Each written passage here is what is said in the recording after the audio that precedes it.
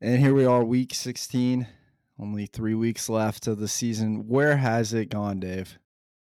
We feels like we were just getting started and attempting to record several podcasts before the start of the season.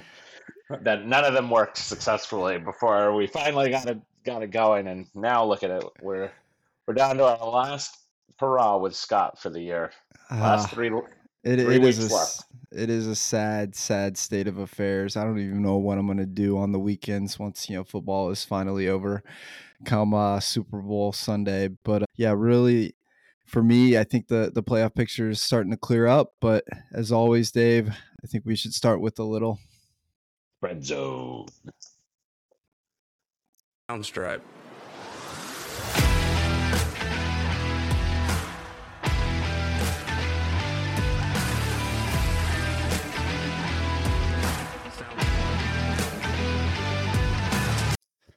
All right, we're going to give you a brief overview again of the playoff picture. Right now, we'll go into the AFC. Still a little bit muddled, especially at the back end of it.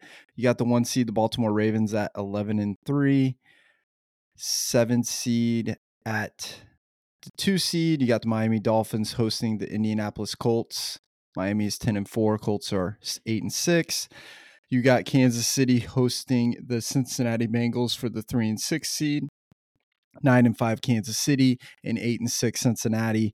And then you have the 4-5 matchup with the Jacksonville Jaguars at 8-6, hosting the Cleveland Browns at 9-5 with their 5th quarterback, starting with Joe Flacco.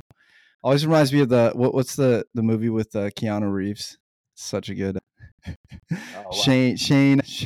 The Replacements, Falco. That's it. Yes, great movie. Bigger Shane Falco, yeah. Oh my gosh, yeah. Then it gets interesting here, right? 8 is the Houston Texans at 8-6. The 9 seed is the Buffalo Bills at 8-6. 10 is Pittsburgh Steelers at 7-7, and then 11 Denver Broncos at 7-7. So Bills are still not in the clear here, but it's starting to create a little bit of a path. But if the Colts Bengals keep winning, could be trouble. Yeah, I mean, the Bills are obviously, upwardly mobile here, and I think you've got to think they've got a pretty strong here couple of weeks. No reason they shouldn't be able to go into LA here this weekend and knock off the Chargers as bad as they've looked here the last couple of weeks since Herbert went down. Then home to the Patriots on New Year's Eve, and if they can take care of those two games, I know there's still several slots out of it, but I feel like there likely will be, we've got so many teams with backup quarterbacks here, and while Jake Browning's looked good, Gardner Minshew's had some moments here for the Colts. It's hard to think that one of them, if not both, will maybe slip up. And Texans sort of falling off, very lucky to escape Tennessee without that win this past week. Doesn't look like C.J. Stroud's playing. So I think if you're the Bills, you have to feel like if you can just take care of business here the next 2 weeks, that you'll likely be in a situation going into that final week game against Miami where you control your own destiny. Do you feel like they still have an outside shot at the AFC East? Like, just looking at the schedule, I think it's Cowboys. We're gonna basically learn. I think we'll find out one way or the other this weekend. If Miami loses to the Cowboys, then I think obviously all you need to do is win out if you're the Bills, and Right. I think you would get the division because they would obviously have swept the Dolphins. So the Bills are in a position where they're going from playing the Cowboys one week to being huge fans of the Cowboys the next week. So I think that Dolphins finished with the Ravens too after the Cowboys, and then the Bill. I mean, that's a goodness with all those tough. injuries too, right? That Yeah. Oof. I mean, you're honestly, realistically, it's a cleaner situation for the Bills if you just get a Miami loss and win out. That then worrying about the wild card situation, because as we've covered in weeks past, they're not in a great situation with tiebreakers for wild card situation. So I mean, I think the cleanest thing for them is Miami needs to lose one of these next two, and you need to win out. Then you're division champs. And then again, look out if that's the case. Yeah, I mean, crazy set of circumstances just 3 weeks ago after that Eagles loss, right, we were thinking, oh man, Bills have a, really tough stretch here with the Chiefs, Cowboys. Chargers didn't look as tough, right? But that was before Herbert. But now, I mean, that game is just, we'll talk about it later. But the Bills are, I think, in great shape. They're playing the best football probably out of every, obviously the Ravens, they've been consistent all year, but they just had, I think the Bills scare you just with what they're kind of doing up front defensively, and then just Josh Allen, and then this James Cook kind of run right now in the backfield. I mean, that's 2 straight weeks where they had a great play call and he scored a touchdown out of the backfield catching a pass against Josh Allen. Yeah, I mean, there, we said, I think we said sort of coming out of that Eagles game, like, okay, maybe that Chiefs game isn't necessarily like the win or go home type of game. Like they still would have had a shot if they'd lost that Chiefs game. But once they got that game, I think that was really the key for them. They had some games where they just obviously should have won against good teams, and they just sort of choked it away at the end. They're coming off a bye, but before that, the Eagles game, they choked away against the Bengals. That Pats game, not a good opponent, but they choked that one away. So if you were them, you just needed to know, like, okay, we can close out one of them, a good team, and then that's all they needed. Again, I mean, I think I would argue they're probably playing as well. And if you removed the records from those teams and watched them play the last few weeks, I don't think you'd think that Baltimore was any better than Buffalo. Certainly not anyone else in the AFC either. So I 100% agree. I mean, I think we can move on to the NFC after this, but I think it just shows you the slog of the season where you're just going to have these up and down moments and momentum, and you just got to ride it out. And can you get hot towards the end of the year? Give yourself a chance. And I think the Bills are doing a really good job of that. So moving on to the NFC, San Francisco 49ers at 11-3 are your 1 seed. The 2 versus 7 matchup, Dallas Cowboys would be at 10-4, would be hosting the Los Angeles Rams. That would be a great matchup. Number 3, Detroit Lions at 10-4, hosting the number 6 Minnesota Vikings at 7-7. That game's actually happening again this weekend. And then the 4-5 matchup is Tampa Bay Buccaneers at 7-7, hosting the Philadelphia Eagles, only because of the NFC South Division title. The 8 seed would be the New Orleans Saints at 7-7. Seahawks 7-7, big win against the Eagles last week. Number 10, Atlanta Falcons 6-8, and then the Packers at 11 at 6-8 as well. I just added, but those two, I think 10 and 11 look to be kind of fading towards the end of this. Were you afraid of playing the Rams if you were, this week going into? I mean, I think you have to look at the Rams really realistically, as they're by far, I would say, the second best of the wild card teams outside of whoever loses the NFC NFCs. East. I think they're definitely the most dangerous. They, certainly have the best quarterback of really any team beyond, you know, the Cowboys and the 49ers in the conference. And Stafford's playing at a high level. You got a coach that's been there, and you have still, not getting as much hype this year, but still arguably the best player in the entire league, and Aaron Donald. So that's not a team anyone wants to face. And I certainly think, still where we're at, even though what the current standings say, still more likely the Eagles are the 2 seed, and I don't think the Eagles would be looking forward to that matchup at all. I don't think the Cowboys would be either, but at least the Cowboys would, have that back of mind that, the Rams played the Eagles very close earlier in the season, held them to 23, Right. and that was the way that, well, I don't even, that might have been, that was definitely when Stafford was banged up. Mm-hmm. If he missed the game, but he was banged up. Whereas the Cowboys at least would have the confidence of they beat the Rams pretty badly here early in the season. True. But yeah, I mean, they're playing great football. We were talking about the Packers a couple weeks ago. As long as they don't do anything stupid down the stretch, they should be fine. And lo and behold, 2 straight stupid games, so they're pretty much done, I think. I think they're done. They've got to be done, right? I mean, Yeah. who'd you lose? They lost to the Giants and then the Buccaneers, right, in consecutive weeks. I mean, that Giants Yep. game is just a killer game, right? You can't You can't lose Yep. that game. It's similar to Steelers, right? They lost to who? The Cardinals, and that's right. 2-10 teams or whatever, and just it's crippling And your you season. know, you'd be right there if you're the Packers. Even setting aside, you know, whatever things happen, you the Buccaneers game, even though you're at home, you know, whatever. But you just win that Giants game, and you're at 7-7, but you're above the Saints because you beat the Saints Mhm. earlier in the season, and you're still right back in a good position, and they close with Panthers, Vikings, Bears, so you know, winnable games for sure. But they're really, really going to need some help, I think, going down the stretch now. And then, you know, we will, the Seahawks, I think, you know, that was a game they absolutely had to have. And I don't think a lot of people expected them to get with Drew Lock in there. So that was a huge win for them as well. That Drew Lock moment after the game was pretty cool too. Yeah.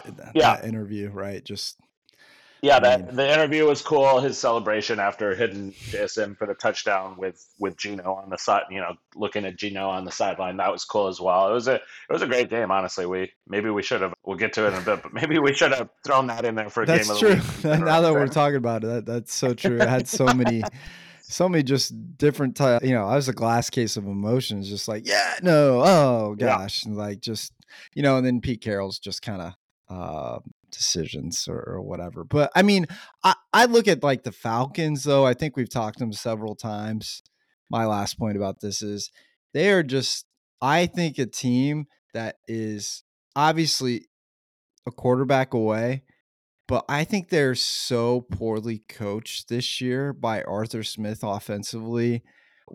I think they've given him kudos in the past, but they just not enough. Bijan Robinson, I get he fumbles. You know, what are we? You know, why draft him so high if you're just not going to give him opportunities? I get you have Algiers, then don't draft him. Draft someone yeah, else that you need.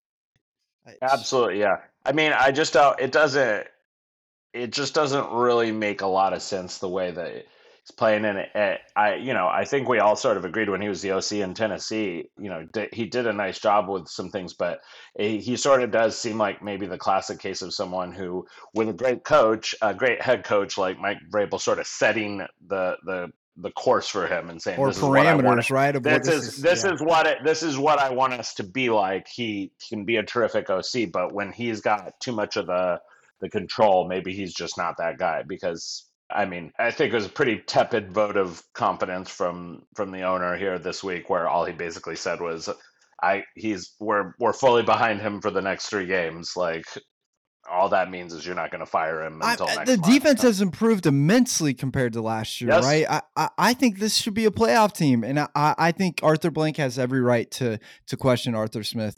But anyway, we're talking about a team's not probably even going to make the playoffs. But that's just our NFL playoff picture view for Week 17, and we'll be back in a moment. All right, we're going into our fan zone. Let's talk first about the Kansas City Chiefs at the New England Patriots. Just few, I think, comments for me. I felt like that first drive, I'm going to go through that with you guys. So Mahomes, 32-yard pass to Noah Gray. Great start. 1st and 10 at, you know, the Chiefs 38. Next pass to Rashee Rice, 4 yards. Penalty on New England. Illegal use of hands. So it's basically a 9-yard play, right? 1st and 10 on New England's 25. Clyde Edwards-Helaire, 5-yard rush. Okay, we're looking good. And this call was I think controversial personally. 2nd and 5 at the New England 20. Mahomes short pass right to Kadarius Toney for 16 yards down to the New England 4. Penalty on Rashee Rice, offensive pass interference, 10 yards. So no play. So it's 2nd and 15 at the New England 30. On that play, it's 2nd and 5 at the New England 20. I don't know if you saw it, Dave, but he literally was running his route. I don't even think he was looking, and he ran into the New England corner or safety. Yeah. And to me, it wasn't a foul. It's just like both players just ran into each other, and it was more of a fluke. I thought it was a non-call. We haven't got many calls this year, which is fine. I'm not, going to complain about that. But so it led to 2nd and 15 at the New England 30. Mind you, we would have been on the New England 4 if the penalty did not happen. Pass to Kelsey, 4 yards. 3rd and 11 on the 26 of New England. Another 6-yard dunk to McKinnon. Fine, right? Well, it's 4th and 5 on the New England 20. We roll out Harrison Butker, who I love and I trust, but this is a summary of just the year. He misses a 39-yard field goal. My point is this, right? You get great momentum, first drive, penalty, right? There's just been a lot of those times this year. Jawan Taylor is suspect number 1, 2, and 3 on the offensive line. I think Creed Humphrey has struggled a little bit with some penalties, and Smith as well. But every time that offense gets going, there's a penalty. It has been a killer mistake for them, and just not allowed us to get points when we need them the most. I don't know if you saw the stat that is good, right? That in the first half, under 2 minutes, we are the highest scoring team under 2 minutes, right? Getting points. Good stat, right? Second half, another point of that. Again, Kadarius Toney. Did you see the drop? Rough. That's tough. Did you see Mahomes' reaction too? I mean, Yeah. Poor guy, Yeah. man. I feel like they're He's just getting giving him, frustrated. giving him chances. I've seen people be like, "Hey, let's keep him in the backfield." I agree. If we're just going to make him a gadget player, let's just do that, right? Have a motion. Let's toss him in front, kind of thing.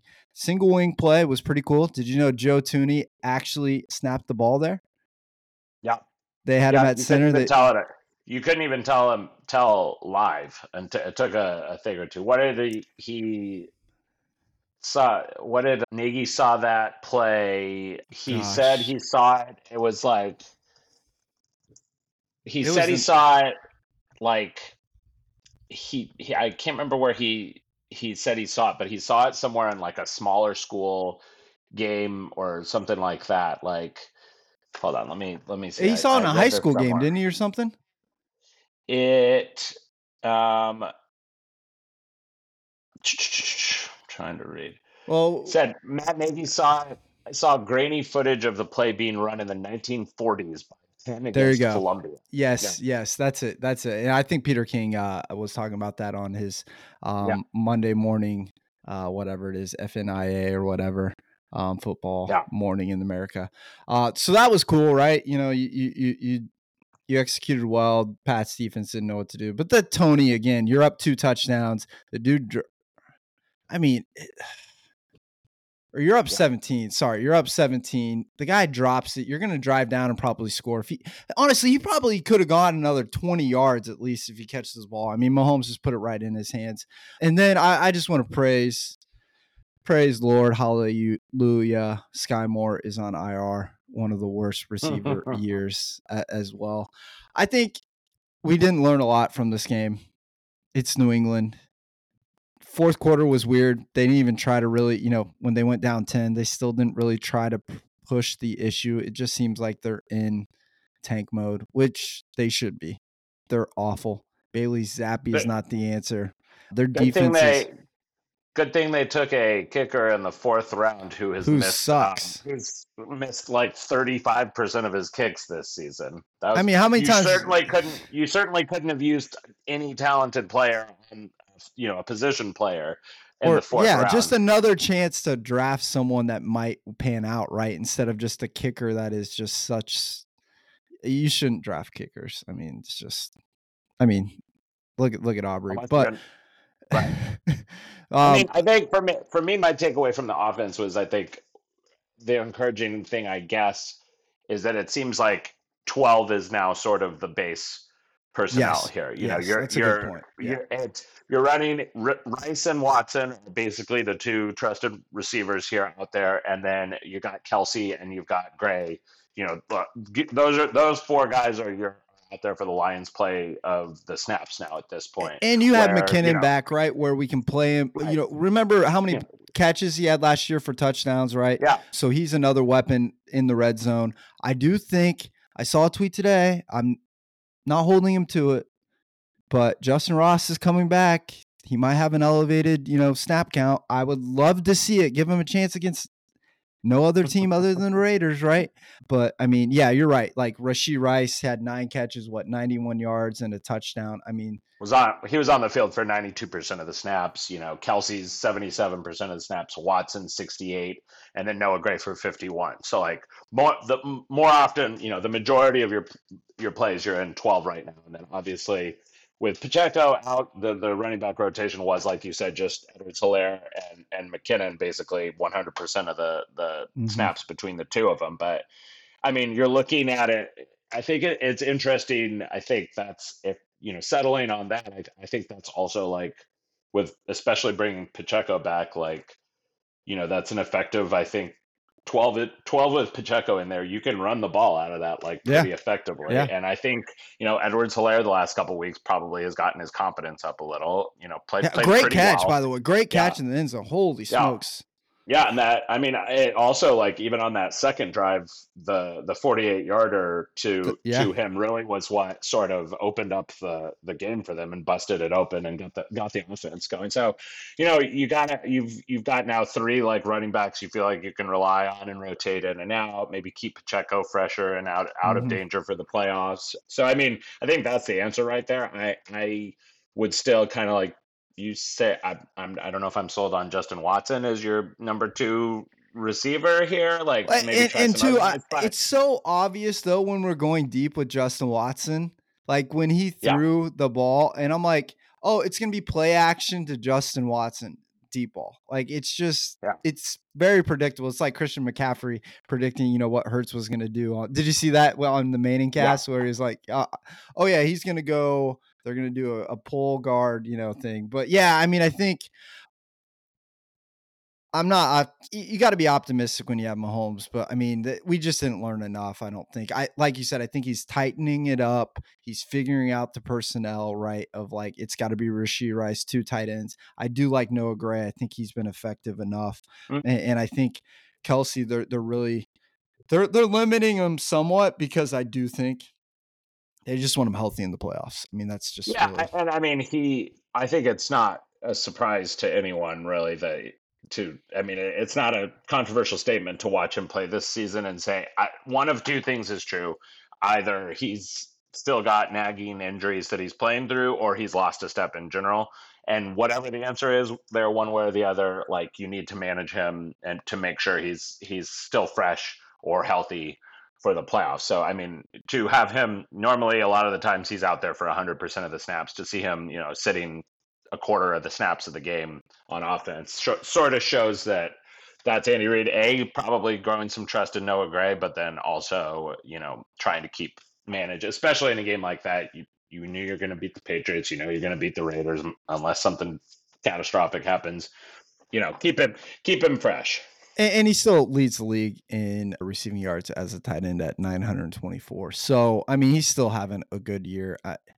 His just standard Yeah. is so high. I mean, it's tough, but we'll see. I mean, we got the Raiders, obviously Bengals, and then Chargers. We're not going to learn a ton, but you went out. I do think, like we talked about, there is the case possibly for the 1 seed. I think 2 seed is more realistic right now, which is totally fine. Anything can happen once you get in the playoffs. Ravens could lose, and we could be hosting a 6th AFC Championship game. And that's our fan zone for the Chiefs. Dave? I know. Well, the Cowboys marched on into Buffalo on Sunday, and they got their ass thoroughly kicked in the game. It was just pretty much across the board, which is becoming the customary result against when they go on the road against a good team that's not in their division. They obviously know how to play in Philly. They don't seem bothered by that. They don't seem to change much, and they play well when they're in Philly or New York or Washington. Yeah. Uh, but it just seems like we saw their game plan completely change. The shifts in the motion that we saw since the bye incorporated into the offense were almost much lower. Just 44% of the snaps, the fewest since the last road ass kicking that they got in San Francisco. Ugh. And with that being the case, Dak really just looked uncomfortable in the pocket all day. I mean, they weren't the Bills had that too high shell going the whole game, and there's just nothing called to beat that. You and I were talking earlier in the week. Just routes where every player on the field is running a route to the same level. Which how are you going to have anyone freed up for space if that's the case? And it looks like they go in to the road against a good team, and they like just get tentative, and they change their game plan, and they try to like not lose or try to not give it away and try to just hang in there. And it doesn't make any sense to do that when you're playing well, playing a certain style. Like, keep playing the style that made you play well. It almost also looked like they were going into that game expecting a completely different like weather than happened. Like, they were expecting the weather to be much worse, and then they never adjusted. I think there's a case to be made. Buffalo, the Cowboys win the toss and defer to the second half. Buffalo takes the opening drive and just runs it right down the Cowboys' throats and scores and just keeps running. I think there's a case to be made that in these types of games, if you're gonna get tentative early, if you're down, that you should maybe take the ball. That's not something I am ever really, Yeah. endorsing is taking the ball. I'm always a fan of deferring to the second half, but it seems like you get out of your rhythm or out of confidence that quickly, then maybe you do need the ball to start the game, go out there and try to get some points and establish control over the game. It just felt like the coaching game plan completely changed, and I don't know why. I mean, I know this thing that Hurts has this illness that's like kind of like a weird mystery illness that's going through the NFL. I know a lot of the Cowboys had that as well. I don't know if maybe they Mm. changed the game plan during the week to try to manage that somehow. Which, a side note, I don't know if it was Rappaport or someone, but made sure to say about Hurts that he has flu-like symptoms, but it is not the flu. So That doesn't if he make has any flu-like symptoms and it's not the flu, and then presumably it's also not COVID, then what is it? But I know a lot of players on the Cowboys had this weird illness too. I don't know what's going on in the league right now, but a little kind of concerning just from a general standpoint. If there's just this weird right, virus right. going around, but nobody was willing to talk about what it is. It might I be guess it's COVID. They also. just don't want to I was talk going to about say it, right? it's possible that it's COVID and they're just lying because they don't want him to have to Yeah. sit out. But yeah, I mean, the run defense was obviously, an abomination, but I do think that's one of those things where, yes, they were certainly missing Jonathan Hankins, the big fella in the middle, who I think maybe they'll get him back for week 18, but if not, should be back for the playoffs. But I also think that this is just not a good run defense in general, and it hasn't been all year, and it's more of a thing where the way they have managed and played offensively has sort of rendered Forced it a them. non-issue. So I mean, it throughout the was most of the it season, was glaring. yeah. I don't even I mean, feel like they were going up the middle of the field though, no, right? that's It's that's the thing is that's why you can't necessarily really blame. Like, obviously, I'm sure you have to compensate, maybe pull in a little when the big fella's missing from the middle. But a lot of these runs are off tackle to the edges, and just 12 missed tackles by the defense in the game, which is easily the most of the season. I mean, I think that they're a mediocre to below average run defense who had a really like an even worse day, but they're a below average run defense. I just think for the most part, the way the offense has played and the way that they've been able to manage game flow has, like, teams can't, like, what are you going to do if the Cowboys are scoring touchdowns, throwing the ball down the field every single possession? You're going to not really feel like you can just but run the whole time. I So mean, I think a lot of it is just like this. If the Cowboys offense comes out and scores touchdowns on their first two or three possessions in this game, then the Bills are not going to run for 270 yards and they would have to throw the ball. It's but just if I told you last week before this game that Josh Allen was 7 of 15, 94 yards and a touchdown, you would be ecstatic. absolutely, yeah. Well, maybe not on the attempts, but if the like, because then it would have been like, well, what happened on the Right, other right. 50 snaps, which is what happened. But I think what I also think is that Dan Quinn got completely fooled by the Bills, and I don't know if the Bills walked into that game saying we're going to run the ball, 45 times, or if they started running and just decided to keep going with it. But I think that Quinn was absolutely loaded up to beat Josh Allen running the ball and Josh Allen, throwing the ball all over the field. And then it just didn't feel like he ever really adjusted, or at least Well, even at halftime. Buffalo had their highest run rate over expected in a game in the last 3 seasons. They just I, really never that they seemed to think that it was going to be a quarterback run game, and it was a running back run game, and they just didn't ever change up to keep pace with that. well, I don't know what film he was watching because James Cook got It's the good. ball against the Chiefs. Yep. Got Yep. it. I mean, they ran. It was just flipped. A similar play to Cook for a touchdown pass. Similar. And I'm like, oh my God, they just ran that last week against the Chiefs, right? And Yep. it's concerning the part too about my question to you is, Dak was uncomfortable in the pocket. Do you think that was more of a byproduct of the play calling or do you think the Bills defensive line was good enough to get home to him quick enough, or there's just because I don't really rate the Buffalo Bills D line, but they've been playing somewhat well. I think they do lead the league in sacks. I mean, what are your thoughts on that I mean, part? I think that I think that the way it came out, I think I have seen Dak in the past have a little bit of issues in sort of like drizzly, rainy weather. So I'm wondering if he just, was going in a little tentative because he didn't think his grip on the ball was going to be good or whatever.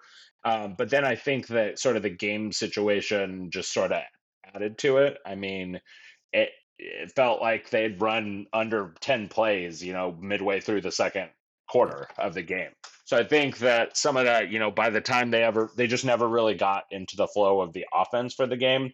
I don't know exactly, haven't heard exactly what the Cowboys usual like game script is, how many plays whether it's 10, 15, 20, but I'd be shocked if they ever even got through all of those before they had to sort of scrap it all. And those are designed to get the quarterback comfortable, get him into the flow of the game, get the rhythm going. And they just did not have the ball because they kept going 3 and out. And I think the real killer was the holding penalty on that first drive where they were moving the ball by Tyler Smith. That was a real, just killer, or that I guess their second or third drive where that was a real killer because I think that's a drive where they're going to get points, on that.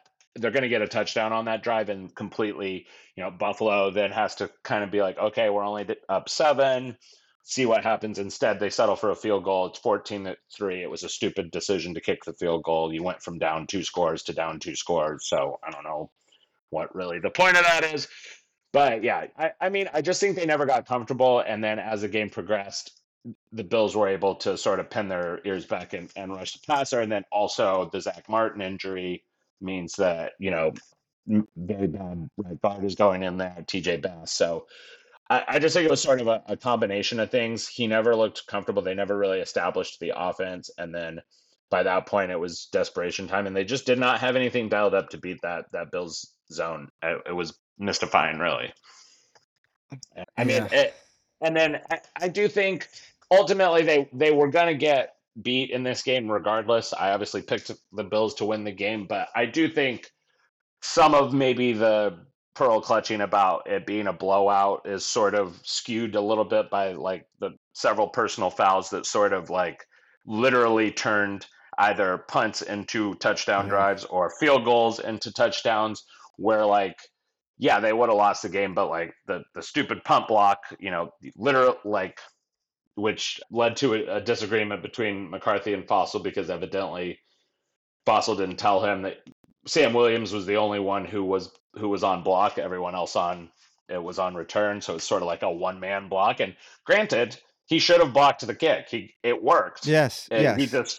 just got caught in the air and missed the ball, and then it turns into a penalty. But I mean that the personal foul on Demarcus Lawrence, extending the drive there and turning, I guess that was a field goal drive into a touchdown drive, and then the personal foul on Curse for a really a weak hit on a defenseless receiver So I think that sort of skews it. Yeah, it was 31-3 or whatever, but if you sort of like take those into consideration, it was probably more of like at its worst a 17-3 or a 20-3 type game. So they scored. It wasn't quite as bad as it seemed. They just made stupid mistakes that compounded the like level of beating that they were going to get. So it's going to happen. I thought they would lose the game. It was obviously alarming how badly they lost the game.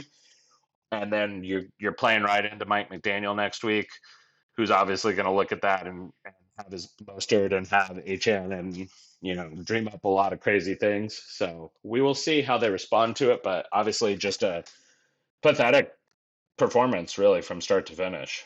I think that's the concern, right, on the level of McCarthy. Is he going to be able to lead you and Dak to just a little bit more of a higher level than Garrett? This team just they somewhat fought, but I'm just waiting for this team to have a moment where they win a game that truly feels like like to me this was a moment, right, for them in Dak. And you just for me, I put money on it. I picked him, right, and this is why I think he gives a lot of people questions about number 4, which could be, unfounded. You look at the stats, they're really good, but we're just waiting for those moments. And I think that is the only thing that's going to be a blemish on his record, unfortunately, is he going to get through those times. And everybody gets blown out, but they've been playing just so well.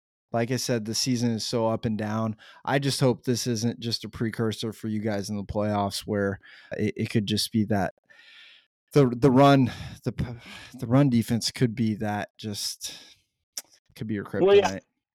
I mean, you're going to have to. I mean, you're going to have to learn lessons from this. And again, sort of like I was saying with deferring to the second half, like if you're on the Yeah, road against a yeah, good team, you're going to have to understand that you don't necessarily respond. Your team does not necessarily respond well when things start to cascade in the wrong direction, and you need to say, okay, so maybe we'd be better in a bad situation, but we haven't proven we can be, so let's do everything we can to yeah. avoid getting Be in on the that front foot. situation. Let's try Yeah, to yeah. attack and go. We need Yeah, to get out there and score early. We need to take the lead early, because as soon as this team gets a lead, then that's when they start forcing turnovers and then get big plays open up. But it's like that's why it's like, again, kicking the field goal down 14-0 when you just had gotten the ball rammed down your throat 2 straight drives. Like, what is that field goal going to do for you?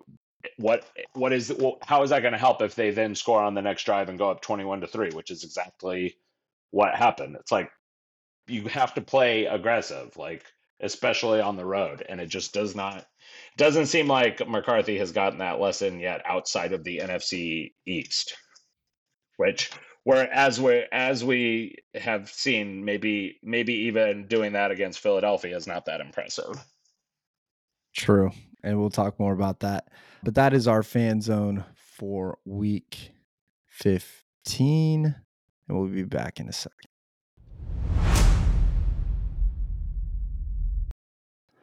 All right, we're going to go over our week 15 review quickly here. We've got our player of the week. Goes to none other than Christian McCaffrey. 18 rushes, 115 yards, an average of 6.4 yards per carry, 1 touchdown, 5 catches, 72 yards, 14.4 yards per catch, 2 touchdowns. The man is just on fire this year. Yeah, I mean, we've always sort of said about McCaffrey, awesome player when he's healthy. Had that run where it seemed like he played like 10 games in 2 seasons. Yeah. His last 2 full seasons in Carolina. And then obviously some of the time he was even healthy in Carolina, they weren't that great. So one of those players who just needed to get put into the right spot. And I think I thought I laughed when the 49ers traded for him.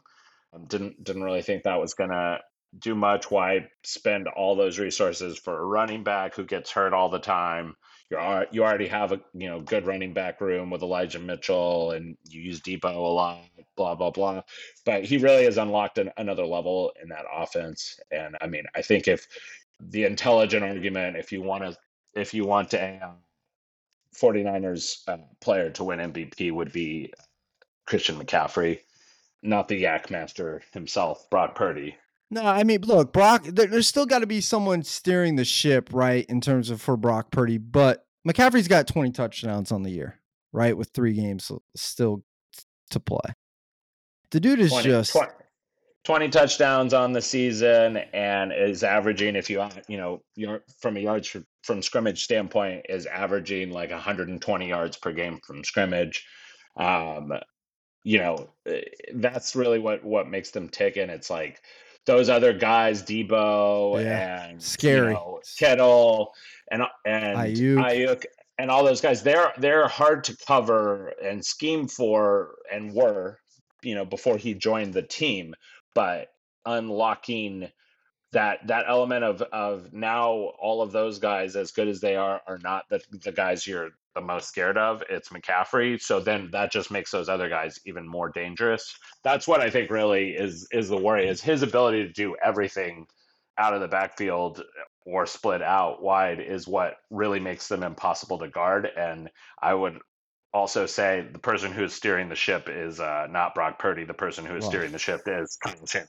That's true. That's true. I'm just saying, Purdy has had a great year, but we have not. I mean, what did we see last season? How many games did we get with a non-Purdy quarterback with the McCaffrey version of the offense fully healthy? Not what, 1 or 2 before the injury started and Purdy had to take over. I think you would have found even Jimmy G, if you gave him a full season with this version of the offense, they would be doing just as good.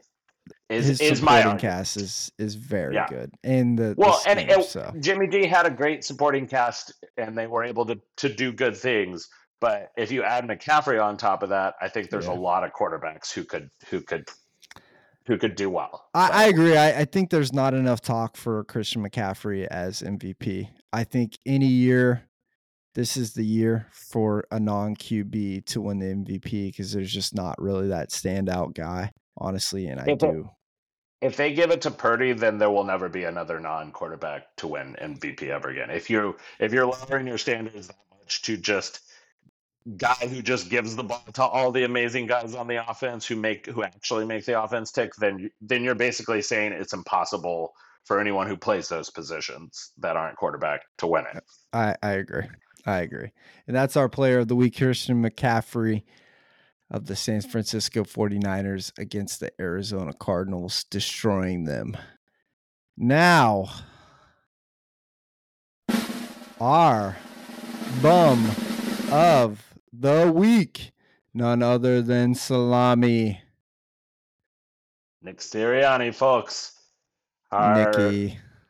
Our intrepid coach of the Philadelphia Eagles, who is learning a good lesson of this is why you don't jump up and down and scream and celebrate and yell obscenities at other teams' fans when you get a big win, because everyone is going to stomp on your grave when you start to play poorly. This is why it's called. The name of the game is, you are an adult, you're a grown-ass man in your 40s, act like it. You're a head coach, not a big fat Italian sideline guy. Right. And guess what? We beat your ass in the Super Bowl. You guys can have that Monday night win or whatever, dude. Go get out of here. The Monday night win that you only got because... Let's just remind the listeners here, Dave, about their week. It started off pretty interesting, right? We didn't find out till literally almost, Sunday? Or was it Monday? Sunday, yeah, that they had replaced their defensive coordinator, Sean Desai for the artist formerly known as Matt Patricia, who was on the offensive side of the ball with New England, and that went really well last year. So he's back on the defensive side. I don't know. So we're gonna throw that out there, right? It went great. I mean, I think it was honestly, I think it was a smart move by the Eagles. I mean, lest we forget, Matt Patricia almost single-handedly allowed the Eagles offense to win a Super Bowl 5 years ago, giving up 600 yards of offense to Nick Foles in the Super Bowl. Oh, wait, I'm sorry, no, he was not on the Eagles. He was on the Patriots defense at the time. Oh, well, still, but he played a big role in the Eagles' only Super Bowl win Yes, that they've yes. ever gotten. So, I mean, I think we need to give the guy some credit. He's always been a big part of Eagles history. No, I I, mean, I just thought that was a weird. Honestly, that was mainly the first reason I might have wanted to put him in there. I might have put him in as a candidate for bum of the week even before the game, the Eagles game, because I think that is such a weird, panicky move just because you lost at the time two straight games to good two teams that are better than you. Like, yes. I thought that was very odd. Like, I didn't really understand that just if you're the defending NFC champion you're tied for the best record in the And you league talk at that so much point. shit on the sidelines. You can't Yeah, like literally have confidence in your guys who are new, by the way, because yeah, you replaced two coordinators that went yeah. on to become head coaches that are, to me, I mean, Steichen is doing amazing with the Colts. Gannon has, I think the Cardinals competitive enough. They're not, talent wise, but to me, it was such a scare. You're such a little. It was a panic move. I just didn't really understand what the point of that was. It isn't like Patricia wasn't in the. I mean, they tried to spin it as like, oh, the defensive players have been really impressed by Matt Patricia. It's like, yeah, I'm sure. And the Detroit Lions front office was really impressed by him when they hired him to be their head coach. How'd that turn out? Yeah, Bill Belichick was really impressed by him when he decided to turn him into the offensive coordinator last year. How'd that turn out? Like, I'm sure he's impressive. He keeps getting jobs. I'm sure he interviews well or sounds good, but obviously the guy is not really going to I, fix the I, issues that you have and on the this, team. like, that leads me down a path we don't, I don't want to go into, but it's like the turnover of some of these stooges that continually get jobs that suck.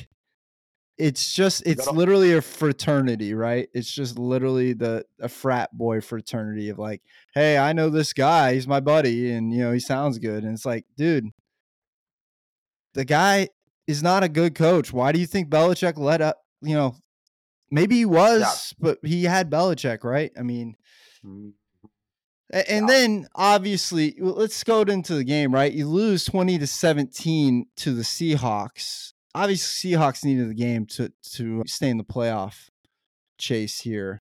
But Jalen Hurts Mm, is mm. struggling. Uh, go ahead about the press conference too. By the way, at the end, with that Hurts throw pick, where you're what? Oh, How I many mean, seconds was left? Like third. I mean, 19, I think. What you had yeah, 19, or by the end of the play there was 13, but for you had enough time for two plays, and you needed, considering you're talking about 15 yards. the kicker who made a 59-yarder in the rain outdoors in Philly like a month ago to send Buffalo to overtime. You needed to get to about the 45-yard line to have a chance. You needed 15 yards, like you said, 10, 15 yards, and Sirianni apparently is decided that said or claimed that the play call that resulted in the AJ Brown interception, or the interception down the field, was the whole play call was designed to get a pass interference. Which, if you're that's the sort of thing that maybe I'd understand if it's the last play of the game and you're like, oh, we're trying to get 40 yards to get in field goal range, and and we need a DPI so that the game can end on a defensive penalty and we get one untimed down to kick the field goal. There's a desperation move, and you were in a pressure situation, but you were not in a desperation situation. You had two plays to pick up 15 yards, and you still had a timeout left too. So the whole field was available to you. You could have gone over the middle, called a timeout. That's baffling to me again. And you know what that is to me? That's like a panic situation. And so it's just for panicking in all sorts of ways, in response to what was just a two-game losing streak to two teams that are better than you.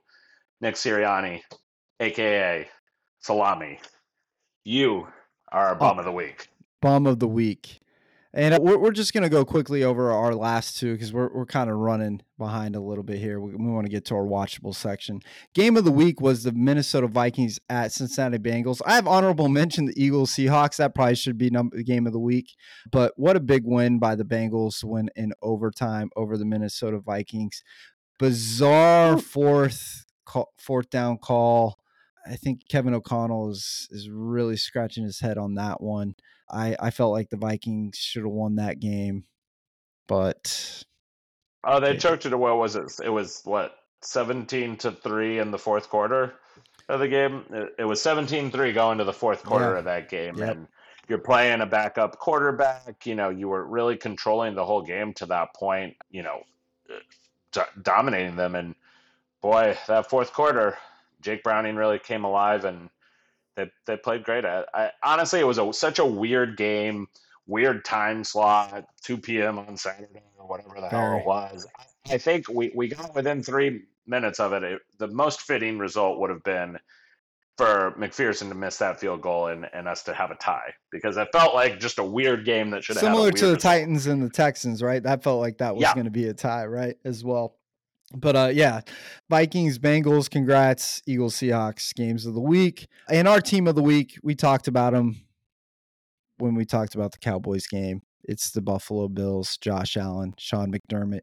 You've made up for your talk about the terrorist thing. Actually, you probably haven't, but shame on you for saying that. That's ridiculous. But that is our team of the week, the Buffalo Bills. And we'll be back in a moment for our washables section.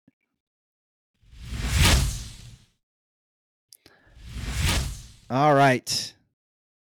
Our point spread is brought to you by DraftKings Sportsbook. It's our watchables section. Everybody get ready to go.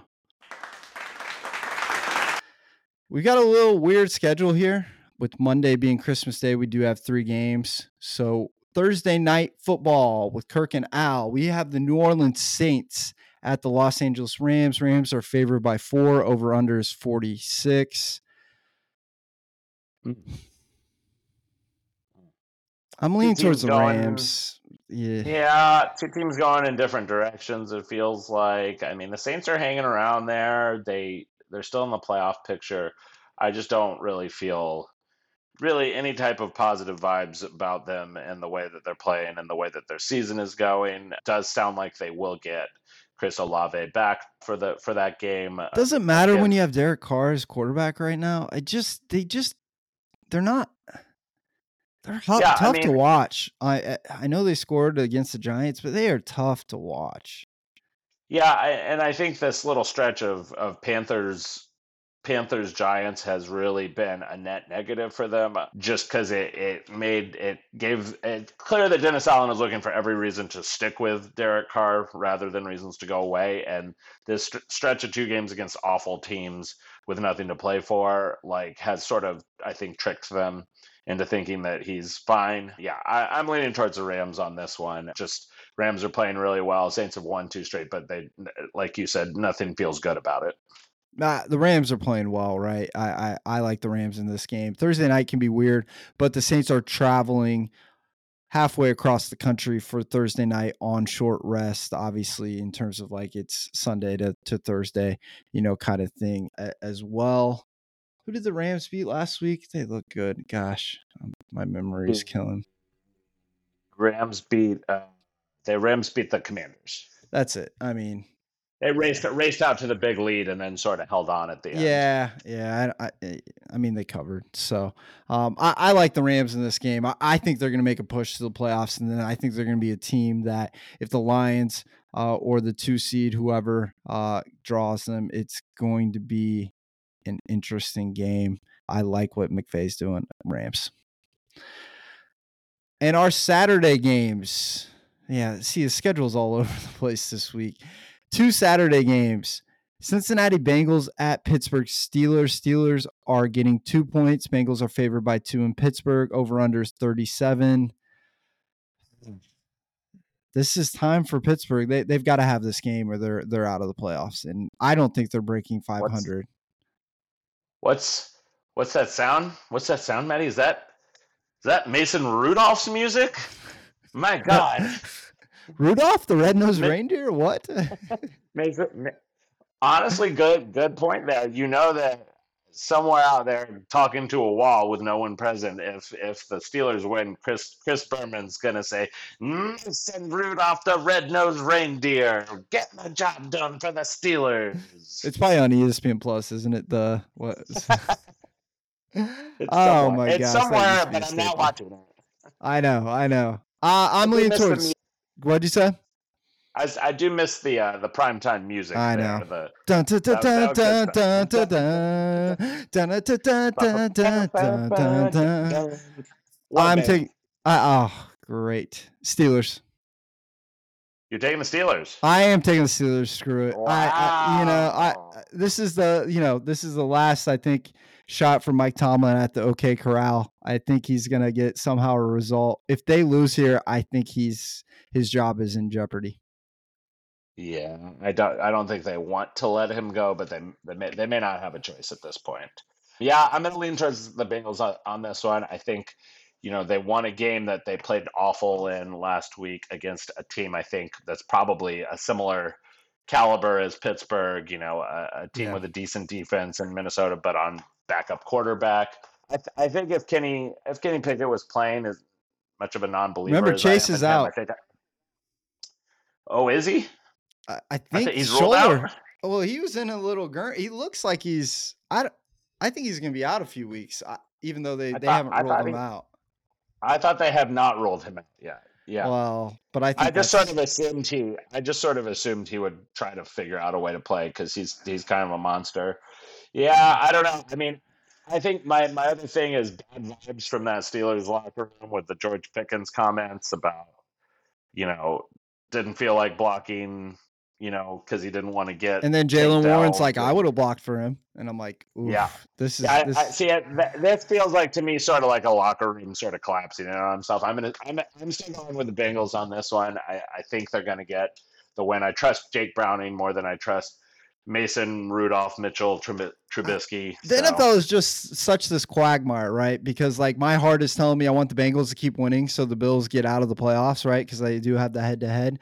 But I just, for some weird reason, think the Steelers at home are going to win a game, and I really don't like picking Rudolph, but it's just that time of year, Dave.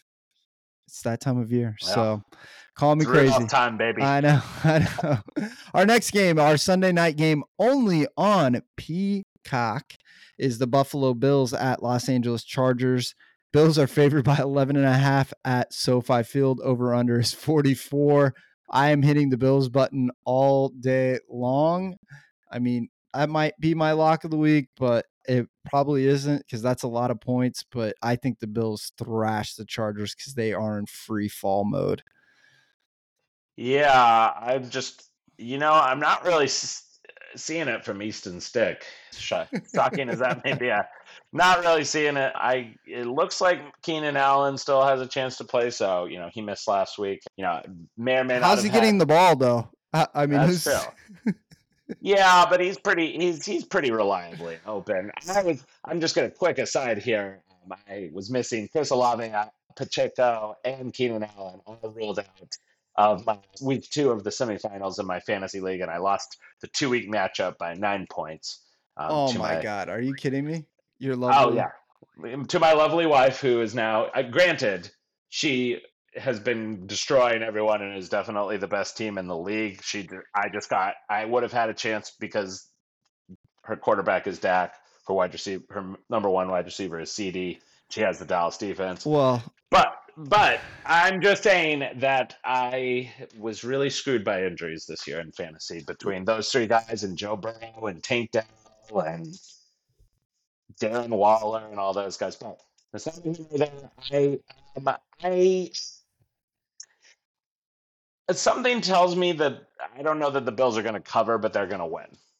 I think I'm leaning towards the Chargers on this one. wow. Okay. Yeah, I don't know why. I just feel like, cross country travel, coming off a big emotional win, coming off 2 big emotional wins, I could see them after playing 2 really good teams having a bit of a letdown in this Is one. Josh Allen seeing his girlfriend while he's out there? Isn't she? What's her name? Haley or whatever. She's an Who's actress, right? Who's this? yeah? Who is he? I just found this out. Haley Steinfeld. Yeah, That's it. the girl, Yeah, yeah, yeah. the He's little definitely girl from Sam. the little girl from True Grit, like 15 years ago. Yeah, yeah. Well, we're And going back. yeah, we're old. No, I would hope so, since she's probably in LA. I mean, Maybe she'll I'm distract them. Bills all the way. Bills all the way. So, all right, Alrighty. you take those Chargers. We'll see how it goes. All right, and our Sunday games, we're going into them. So we are at our favorite time, the YouTube TV Sunday Ticket must-watch games. I got 2 games here, although I think with Stroud out, it might be 1. Cleveland Browns at Houston Texans. Browns are favored by 2.5. Over/under is 40. I think now with Stroud out, got to lean towards the Browns now, right? Yeah, I mean, I'm definitely leaning the Browns' way. Again, I mean, it took a little while. It took till the fourth quarter to kick in, but I think having like a steady quarterback there and they were able. And Flacco has enough ceiling that even if he does have a bad game and throw some picks, like he can potentially overcome it. Flacco to Cooper. Flacco knows how to get the ball to a guy who can get as open and as Amari Cooper. That's tough. That's a tough matchup, I think, for the Texans. They're definitely, their defense is fading a little down the stretch here. No Stroud, no Tank Dell. I think I'm leaning Cleveland on this one. Yeah, Cleveland. I mean, I do think D'Amico Ryans deserves Coach of the Year the way he's had this team play, but the Browns are favored by 2.5 in Houston. I just like them as well. Our marquee matchup of the week: the Dallas Cowboys at Miami Dolphins. Dolphins favored by 1.5. Over under is 50. This is the one and only. A couple teams who really have a lot to prove against, another good team. I Dolphins think, seem beat up too, though, right? Like they seem like they've got some injuries.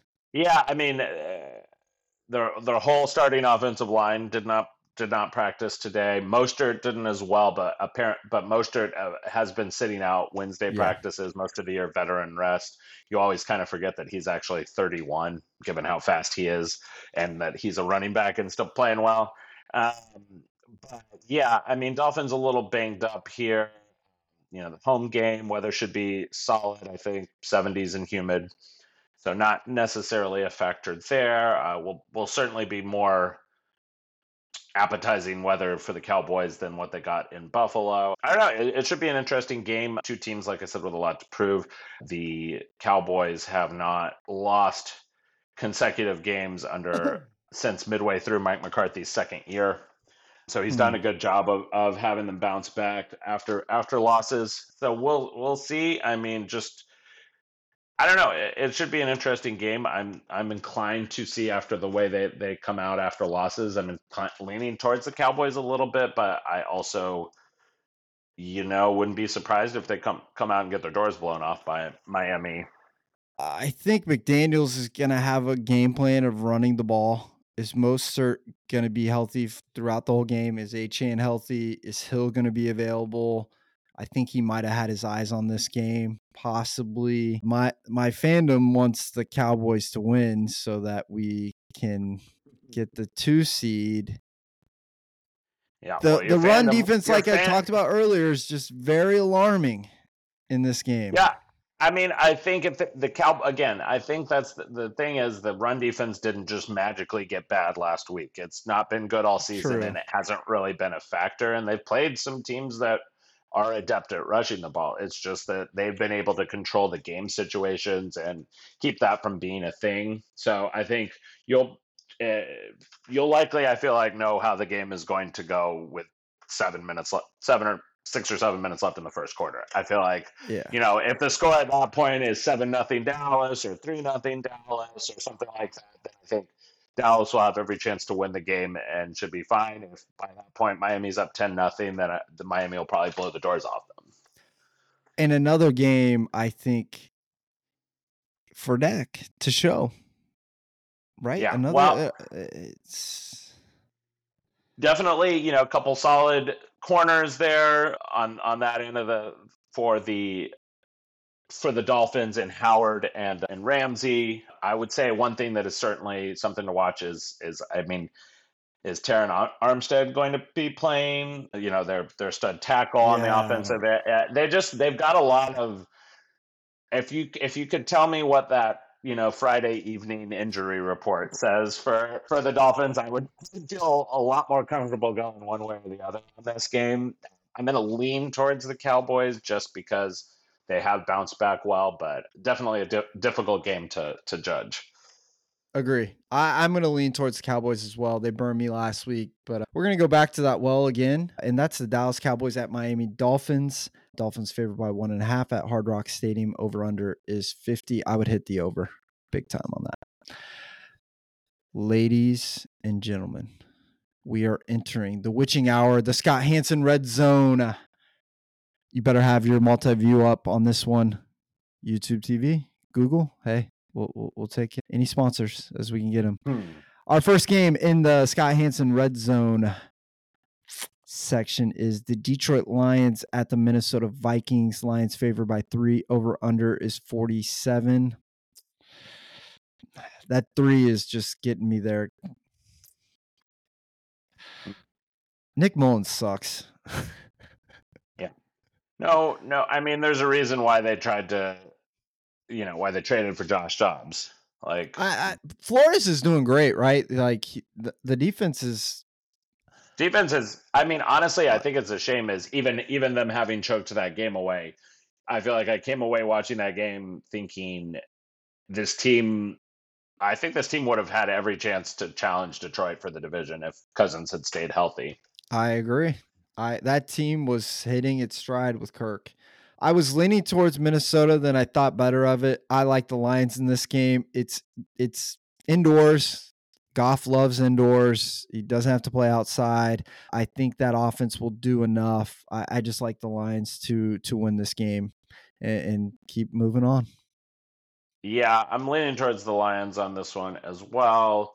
I felt like that Bengals game choking that away was just really a killer for the Vikings and their chances, and I could see them being a bit of a hangover from that, which would be good for if you're the Lions. It would be great for them at this point.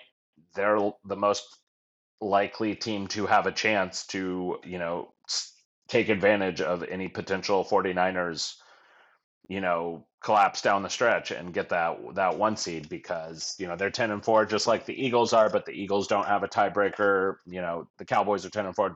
Cowboys don't have a tiebreaker to the 49ers, and the Lions are a game behind and poised to take advantage if the 49ers drop one. I'm going to lean towards Detroit on this one. And that's the Detroit Lions at Minnesota Vikings. Lions favored by 3 in Minnesota.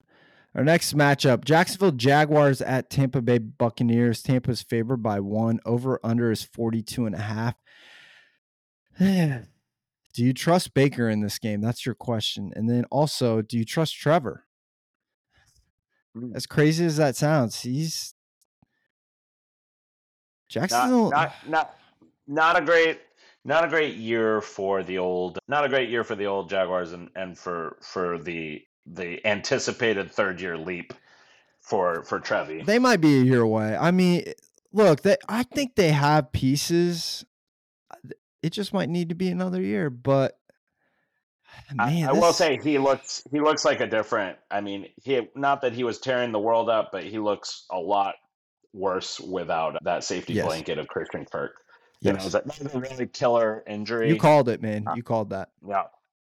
He's just one of those guys who doesn't necessarily get the all pro type of stuff, but he's just a reliable player who always gets open and makes quarterbacks look a lot better than they are. If you want to sort of, I mean, all your proof positive there is the fact that as soon as Arizona got rid of him, Kyler fell off a cliff. So I mean, he's a reliable quarterback who makes he's a reliable receiver that makes quarterbacks look a lot better than they are, and they haven't been the same offense since he went down. I don't know. I mean, that game, like you said, that game Baker had, can he play like that again? The only thing in his favor is it's not that. I mean, you have Godwin, you have Mike Evans. Those are some And really White good is on a receivers. tear running the ball, right? Why? Like they need to lean on him more in the run game. White is a terrific player. I think, I mean, Jacksonville might need this one, Yeah. whereas I think Tampa Bay could, given how bad that division is, could survive a loss. But if you're talking about who's playing a lot better right now, it's unquestionably Tampa Bay has won three straight. I don't know. I was leaning towards Jacksonville. I might be talking myself into Tampa Bay Yeah, as I we know. go. I'm still leaning towards Jacksonville, but we'll see later on what we decide. That's Jacksonville Jaguars at Tampa Bay Buccaneers. Buccaneers are favored by 1. Over under is 42.5. Our next game, I just think this is going to be a good back and forth. Arizona Cardinals at Chicago Bears. Bears are favored by 4. Over under is 43. I would hit the over on this, depending on the weather in Chicago. Make sure you double check that before Sunday's game. I just see this as a score fest. I mean, I like Fields versus Murray just running around the field. I'm leaning towards the Bears. I think the Bears are playing some pretty good football. Yeah, I mean, both these teams suck. I just can't bring myself to care that much. I'd probably lean towards the Bears on this one as well. As you said, they are playing some pretty good football, although I will point out that some of us correctly anticipated that Cleveland would win, although we did not get the spread right. Again, I did take the money line while in Illinois, and I lost that, but I did pick it right in terms of they covered. Okay, so we can't always be right every single time. A mixed bag. No, honestly, I'm going to lean towards the Cardinals on this one. I talked myself out of it. I like that Kyler Murray to Trey McBride combo a lot. McBride's a real player that they found last year in the draft. Had a couple of really good tight Is he ends out of there. Iowa State? He out of Iowa State? He might be. Yeah, he is. Yeah. No, Colorado State. Oh, that's right. It's Colorado Yeah. State. Okay. Yeah. One of those agricultures, yeah. I knew it was a Yeah. Midwestern agriculture. Yeah, he's a great player. I like that connection. I feel like I don't know, the Bears really both these teams are incentivized to lose, so I don't really know what to make of it one way or the other. But let me tell you, Marvin Harrison would look fun in either of these teams' uniforms next year. I would agree, but I think the Bears need a new quarterback though for that. So we'll talk about this next week. I want to have this conversation because I am not sold on Fields. You might be. I'm not sold on him, but I do have some things to say about Fields. We need to put that down. Then we are talking about Justin Fields next week. Oh, perfect. So we are going into our nap time, sleepy time after, well, you're not having your holiday ham yet. That's on Monday. But Seattle Seahawks at Tennessee Titans. Titans are getting 2.5. Seattle's favored by 2.5 in Nashville. Over-under is 42. Looks like Levis is probably 50-50, maybe less. So you're going to go back to Tannehill. Is Geno close? I mean, what's this? Yeah, Geno's playing 100%. Okay. He was a full practice participant today.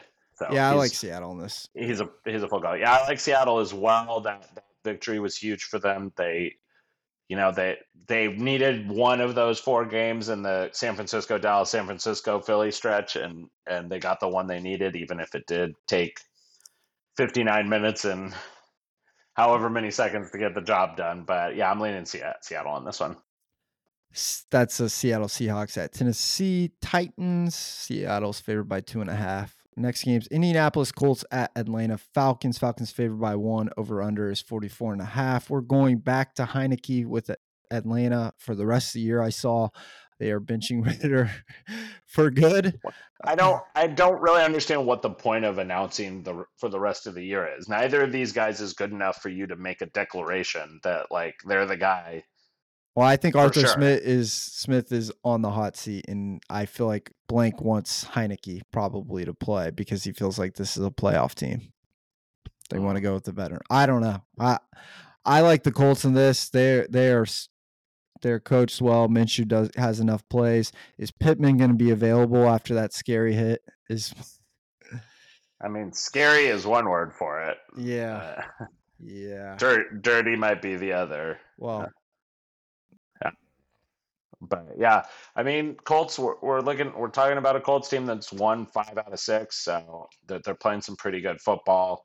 I don't know. I guess I'm leaning towards the Colts on this one, but it is in Atlanta. They do play well in Atlanta yeah, for some reason. they do. And the Yeah. Colts just again, it's playoff. Honestly, I'm gonna switch and lean towards Atlanta on this one. I think I just don't see a world where the Colts are going to enter the with Gardner. Gardner Minshew is going to have a bad game here at some point where he throws 4 picks. Yeah. Falcons have everything to play for because they want to get back into somehow this crap of a division. That is the Colts at Falcons. Falcons favored by 1. Over unders 44.5. Our Hunter McMillan bum rush games of the week. We've got 2. The Washington Commanders at New York Jets. Jets are favored by 3. Over under is 37. I like the Commanders in this game, and I don't want to watch a minute of this game. And did you see Sam Howell got benched? Yeah. He sucks. I can't believe they thought he was the He doesn't suck. He's just not. I would just like to say that at least one person, not to name any names, me, called this at the beginning of the year. He's not good, and people got fooled out of one game, and then their team telling us that he was good. Like, what were they supposed to say? We're going to start this guy, and we think he sucks, but you didn't have to believe them, NFL media. No. Who are you leaning towards on this? I'm going with the Commanders as well. That was just a abysmal performance by the Jets against the Dolphins last week. Salah's getting fired at the end of the year. Yeah, and he should. And you know what? Activating Aaron Rodgers so he can practice and therefore cutting your fullback to make room for him on the roster today right before Christmas. It's idiotic, and it's like just a dick move. Merry Christmas. You turn the keys filthy of the animal. You turn the keys of the franchise over to a narcissistic dumbass, and this is what happened. So I'm coming back. Yeah, I'm coming back. Yeah, we're right. Yeah, that's the Washington Commanders at New York Jets. Jets are favored by 3. Over under 37. I'm surprised of that line anyway. I thought it would be closer to 2 or 2.5, right? Like, I think they're giving too much respect to the Jets, even though both teams are not good. Our next game, Green Bay Packers at Carolina Panthers. Packers are getting 5 points. Over under is 36.5 in Charlotte. Panthers. Who cares? I'd probably go Packers. Yeah, Packers for sure, yeah. And that's our Hunters Bum Rush. Ladies and gentlemen, we're going to our Sunday night game. We got Mike. We got Chris. We hanging out with Mike and Chris. No? Why did they not flex this out? Maybe because it was Christmas Eve. Maybe because it was like a Christmas game they couldn't flex. New England Patriots at Denver Broncos. Oof. Broncos are favored by 6.5. Over under is 34.5. I'm leaning towards New England on this. Wow. Russell Wilson's corpse is he's not good. Yeah, he's not good, but he's 1 million times better than Bailey Zappi. That defense, though, is going to hold Russell Wilson. They're going to struggle. I don't see them winning by a touchdown. I just don't. I don't know why. Yeah, it is going to snow on Sunday in Denver, so we'll see. I think Zeke Elliott might have a big game, man. I just think it's possible. I don't know. I can't really bring myself to care about this game. Whatever, that's fine. I'm gonna take Denver. Who cares? And that's our Sunday night game. Mike. New England Patriots at Denver Broncos. Broncos are favored by 6.5. Our Monday Christmas Day games, we got 3. Our 1 o'clock Eastern game is the Las Vegas Raiders at Kansas City Chiefs. Chiefs are favored by 10. Over-under is 41. I mean, they won by 2 touchdowns the last time they played. I don't see this changing, even though Raiders are on quite a bit of rest after that shellacking against the Chargers and euthanizing Staley there in that game. I'm leaning towards the Chiefs. I don't think it's going to be close. I'm going to take the Raiders on this. I think the Chiefs are going to win the game, but I do think that Raiders maybe found something a little bit there in that Thursday night game, playing with some confidence. Especially I don't necessarily expect that we're looking at like a very high scoring game as we saw. Over under is only 41. And so I'm sort of leaning towards a little bit closer game, maybe Chiefs by 6 or 7. I think that line's a little high. I'm going to take the Raiders to cover but lose. Fair. And that's the Raiders at Chiefs. Chiefs are favored by 10. Over-unders 41. Our next game at 4:30 Eastern Time, New York Giants at Philadelphia Eagles. Eagles are favored by 12. Over-under is 42.5. Now, this game, I do feel like the Eagles will cover 12. I know it sounds like a lot of points, but they are going to want to absolutely bash the Giants in this game, and I think they will. Yeah. I'm thinking I'm going to get, I think I'm going I feel that I have been a good boy and I'm going to get a Tommy DeVito win over the Eagles here, but I think it's more likely to come in New York in a couple weeks.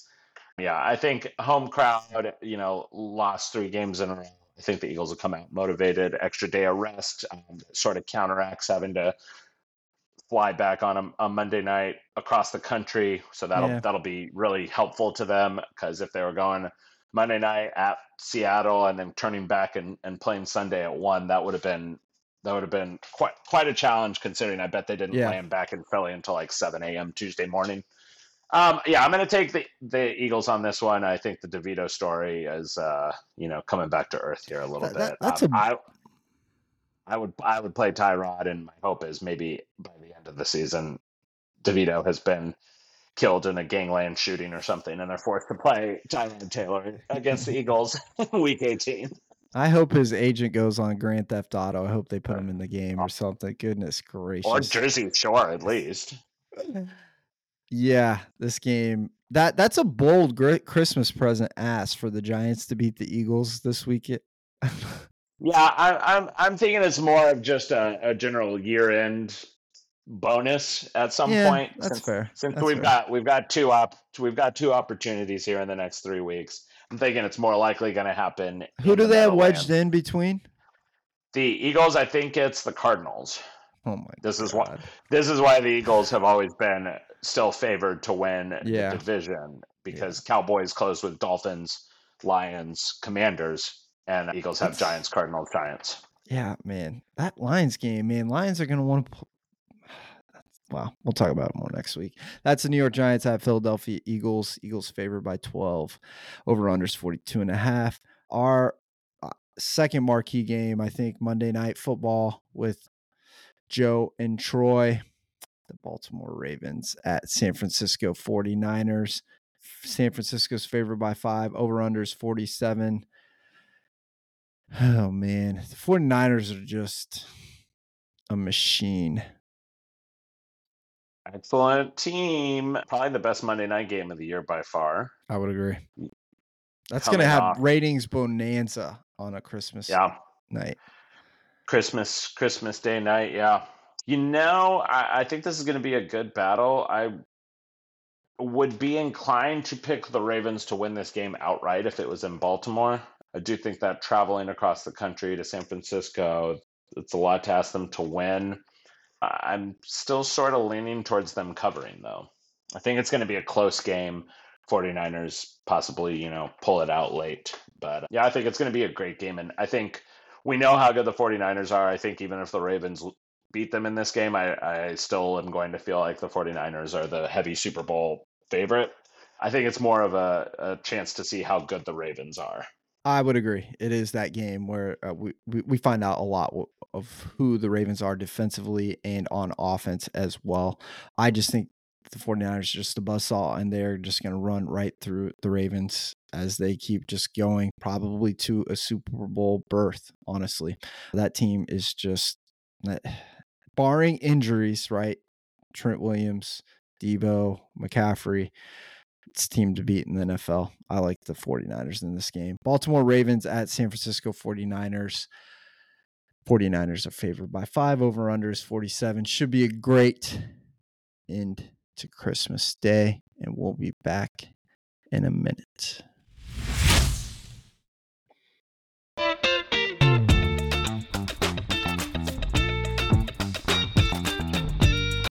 And we're back with our locks of the week. We're slamming, jamming with a little bit new music. I like it. I'm feeling good. Not after last week's pick, but let's go, right?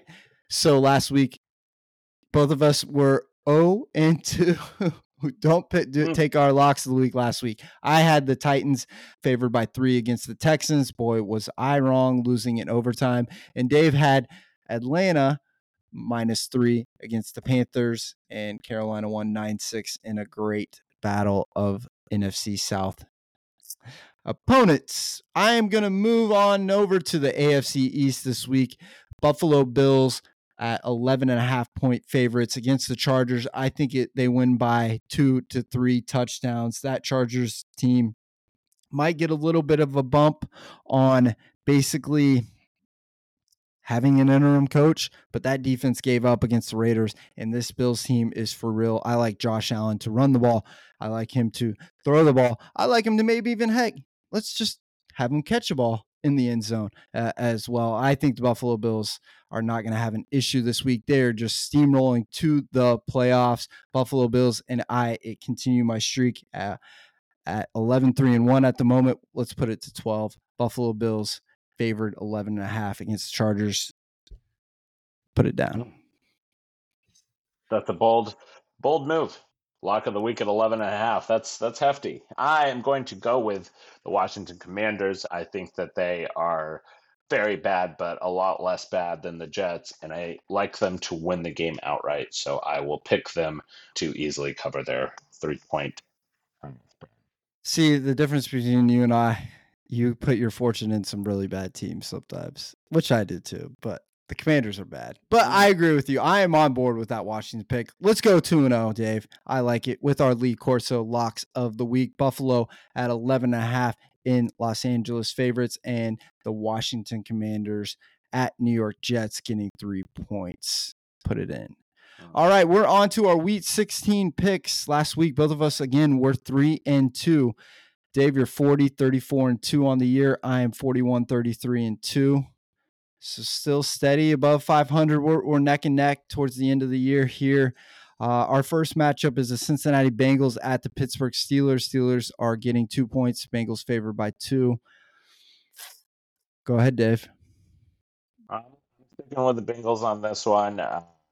Just atrocious vibes out of that Steelers locker room, and I think things might be falling apart. I am going with my boy Jake Browning and the Bengals. I hate doing this, really feeling the Steelers vibe here, but I think somehow, some way with Tomlin gets it together, pulls through here, gets the win at Pittsburgh, gives the fans a little bit of a Christmas present early over the Cincinnati Bengals. I like Pittsburgh to win the game. Put it in. Our next game, Cleveland Browns at Houston Texans. Browns are favored by 2.5 in Houston. I think we're both moving in the right direction here in terms of I'm taking Cleveland. CJ Stroud being out, that defense is just too strong for Cleveland. Joe Flacco has that team just playing well enough, confident enough. I mean, he threw 3 picks last week, but I like Cleveland and Houston to win and continue, again, their march to the playoffs. Likewise, I'm still wacko for Flacco. 3 picks regardless of that. We're going with those Browns. Our next game, Jacksonville Jaguars at Tampa Bay Buccaneers. This is the one. Oh, ladies and gentlemen.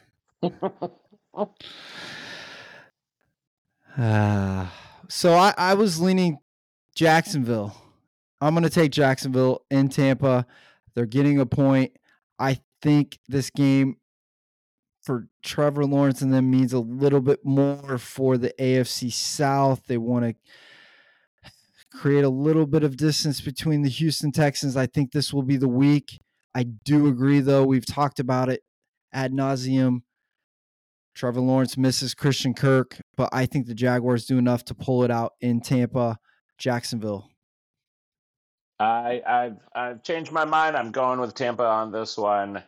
Just don't get the vibes that the Jaguars are really playing that well right now. And Tampa is hot, having won 3 straight.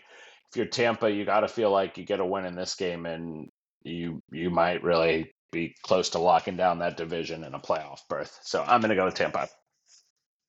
Next game, Detroit Lions at Minnesota Vikings. Lions are favored by 3. I'm taking Detroit. I think indoors, Jared Goff, that offense looked good last week. Vikings will do enough, I think, to pressure him, get him off his spot a little bit. But I like this Lions team. They're strong enough. Defense played enough.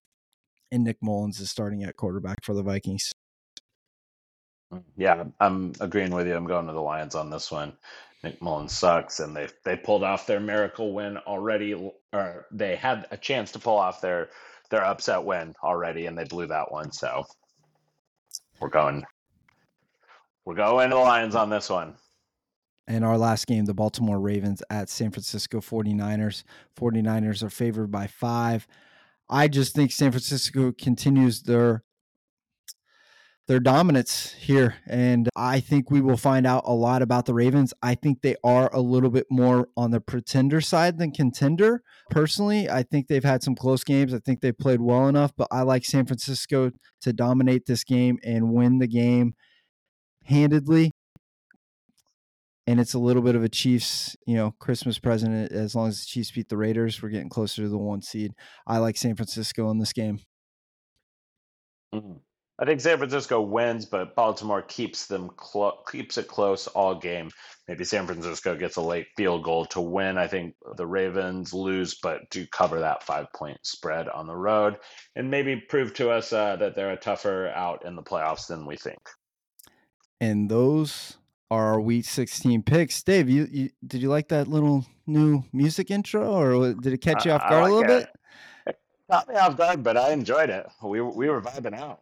I thought it bangs a little bit there, here and there. But my Yeah. friend, any plans for the weekend in terms of seeing family or just hanging tight in the Austin area? Just hanging tight here in Austin. Managed to string a couple pizza days together. So I will be out for 11 consecutive days from work, and I don't plan to really accomplish anything in that time. So it'll be great. Victory. As always, I'm going to be on my couch this weekend watching some great football. Everyone enjoy the holiday. And Dave, Happy football. Soundstripe.